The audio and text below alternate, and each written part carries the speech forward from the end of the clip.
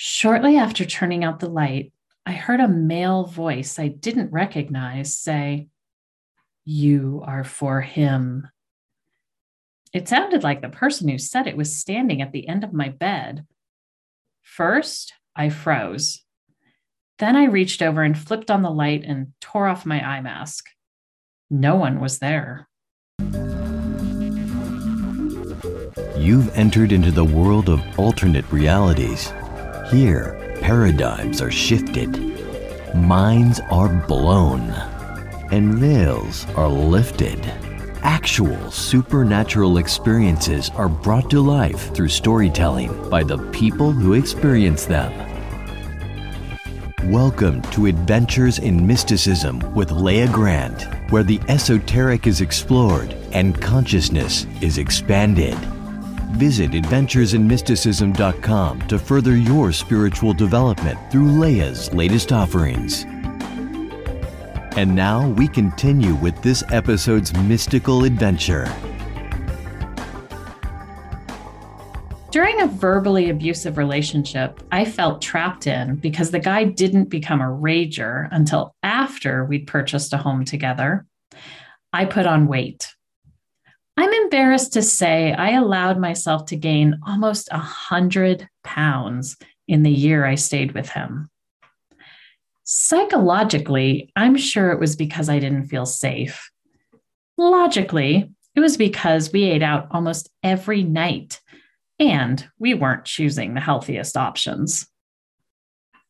Once I got out of that relationship, I went back to my healthy eating habits and back to yoga and exercise. 60 pounds easily melted off in about 5 months. Then I spent 3 months stuck. I tried juice cleanses, fasting, boot camps, saunas, but the weight wasn't budging. Around the same time, I realized how far away from my spiritual practices I had strayed being with that man.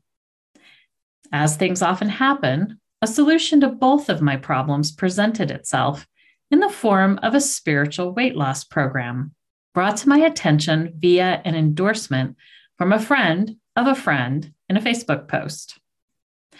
I reached out to the success story and, after a brief conversation, signed up for the next program taking place the following week.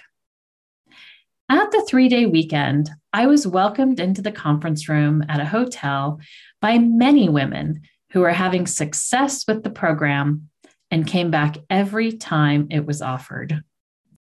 We were all instructed to settle into our seats, and being new, I was sat in the front row. The teacher waltzed in wearing all white linen clothing. He was tall with dark hair, and I suppose most would consider him handsome. When he spoke, his Italian accent was apparent. He flirted with the entire room with his movements, and I was initially pretty turned off. The last thing I needed was some pompous European dude telling me my thighs were too fat. But here I was, front and center, so I kept listening. He shared his own body journey, more with being unfit versus extremely cut, as opposed to being overweight. Yet he still seemed to understand the body dysmorphia, the shame, and the frustration that accompany the struggle to feel great in your skin. His empathy for what we were dealing with seemed genuine, and he was definitely devoted to God, or at least his words indicated that. On the first break, he sidled up next to me, making sure I felt his presence, leaned in a little closer, and asked, "Do you know who I am?" He asked it in the tone of voice that indicated I should know the answer to the question. I felt like the answer Jesus was pushed into my head. I stepped back from him, threw up an energetic protection field, and said, "No. Did we meet at a networking event somewhere?" His green eyes bore into mine, searching. I stared back at him, keeping my expression blank. I could always tell when someone was trying to read me, and I knew how to keep that from happening. I'm not sure how I knew, I just did. Another participant approached, interrupting the exchange, and I took the opportunity to escape. After the break, everything seemed normal. There weren't any more odd exchanges. And I have this look that people think they've met me before. So I figured the teacher just thought I was someone else. The workshop took place at a hotel out of town, so I was staying on site.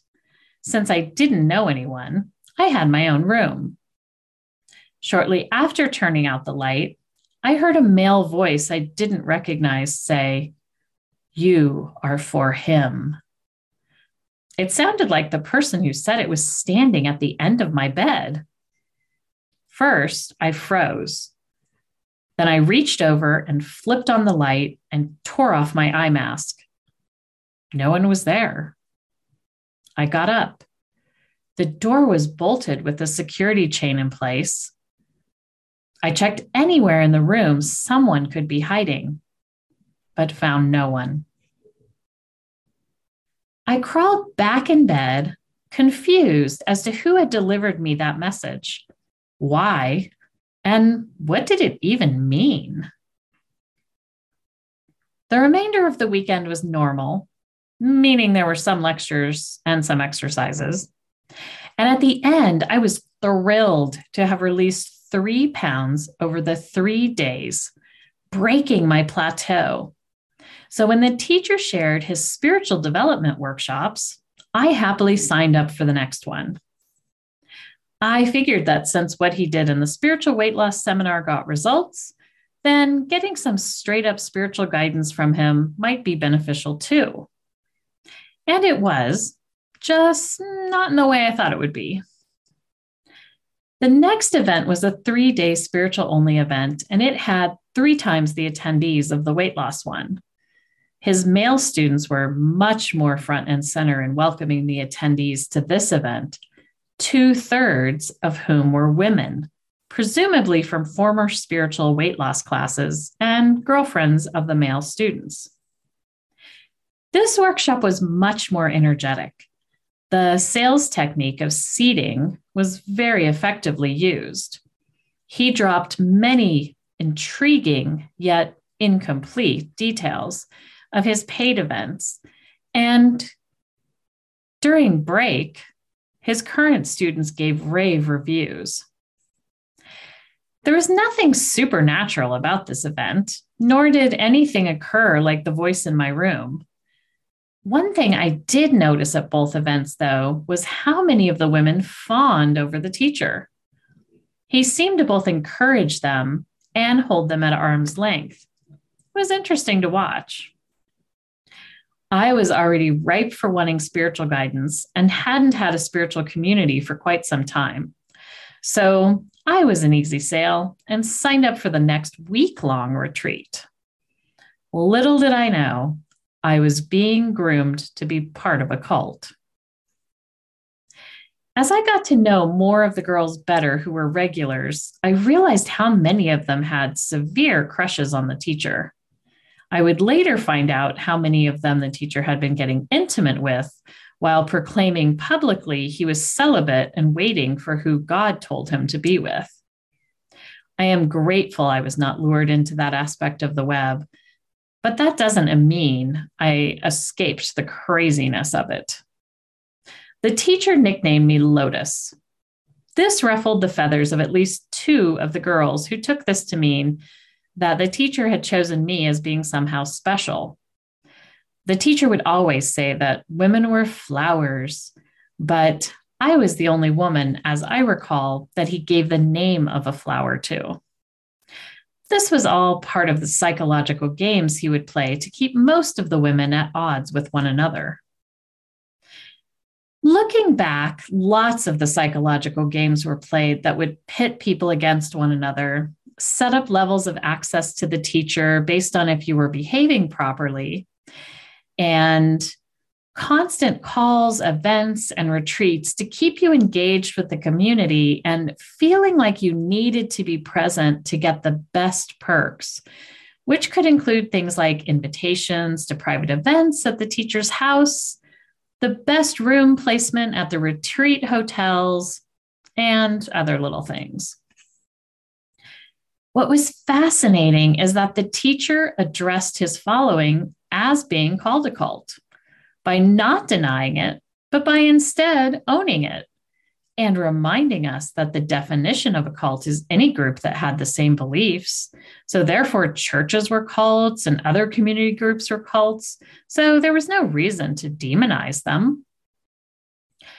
Presented in the context of his other training, this seemed like a reasonable explanation at the time. It definitely doesn't now. Despite how convoluted his relationships were and how he ran the group, I was feeling more aware, more open to my spiritual nature, and more in touch with my connection to the divine. So I stayed. What happened that caused me to pull away were some unnerving supernatural experiences. The first occurred when coming home from a retreat of his. Most of the retreats were held in the middle of nowhere at centers in South America. Getting home meant taking a van or a small bus several hours to the airport. The final day of this retreat, it had rained a fair amount, making the dirt and rock roads very soft. The van taking us to the airport was able to get up to the retreat center, and those of us who were leaving that night were all packed in and ready to go. However, the van was having difficulty turning around to get out, and it began sliding down the back of a hill.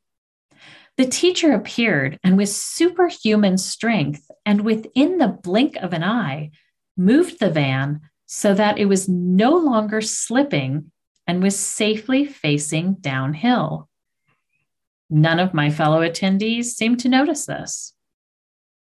When one of the girls insisted on opening the van door to give the teacher a last hug, I locked eyes with him, mentally telling him I knew what he did. He just smirked.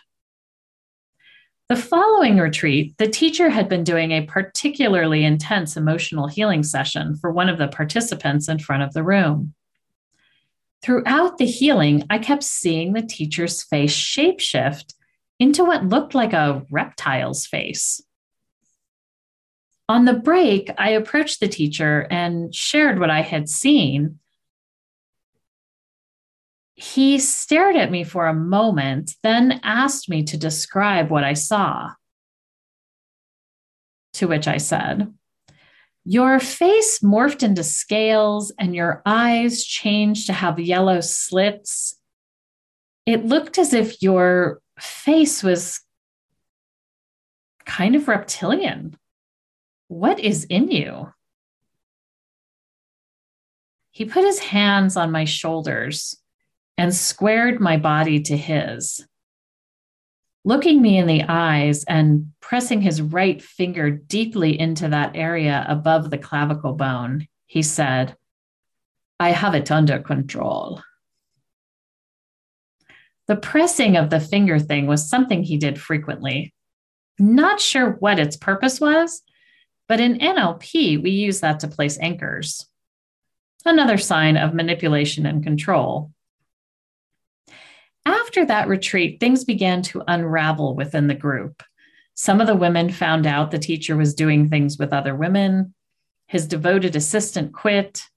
I left the group feeling like he did not have control over whatever was within him, and I felt that he was naive to think he did, unless that, in fact, was his true self. I'll likely never know. The teacher passed away about a year after I left the group, and without his influence, everyone just scattered to live their lives. Now that I've had this experience, I honestly do not think that most people know they are joining a cult when they do. There was something I was seeking, and because of that, I was easily seduced into the fold. I was focused on making new friends, building relationships, and having new amazing experiences. I was so focused on these things that I missed what was really going on. I'm still friends with many of the people I met through that experience. We went through a lot of soul searching, discerning, confusion, and even fun times together. So deep bonds were formed. Creating or joining a deeply spiritual community is still something I'd like to do. Thank you for listening. This is the last episode of Season 1 of Adventures in Mysticism, but definitely not the last of my stories. Those will return in Season 3. Next episode begins Season 2, which is where I'll be interviewing others about their adventures in mysticism. For most guests, they will have never shared these experiences before. Until then, remember that your spiritual journey is a supernatural adventure in and of itself. Enjoy the unfolding and embrace the unknown. Thank you for joining today's Adventures in Mysticism with Leah Grant. To go on more journeys with Leah, subscribe now. To step more fully into your spiritual role of bringing about a positive, high-frequency future for humanity, visit adventuresinmysticism.com.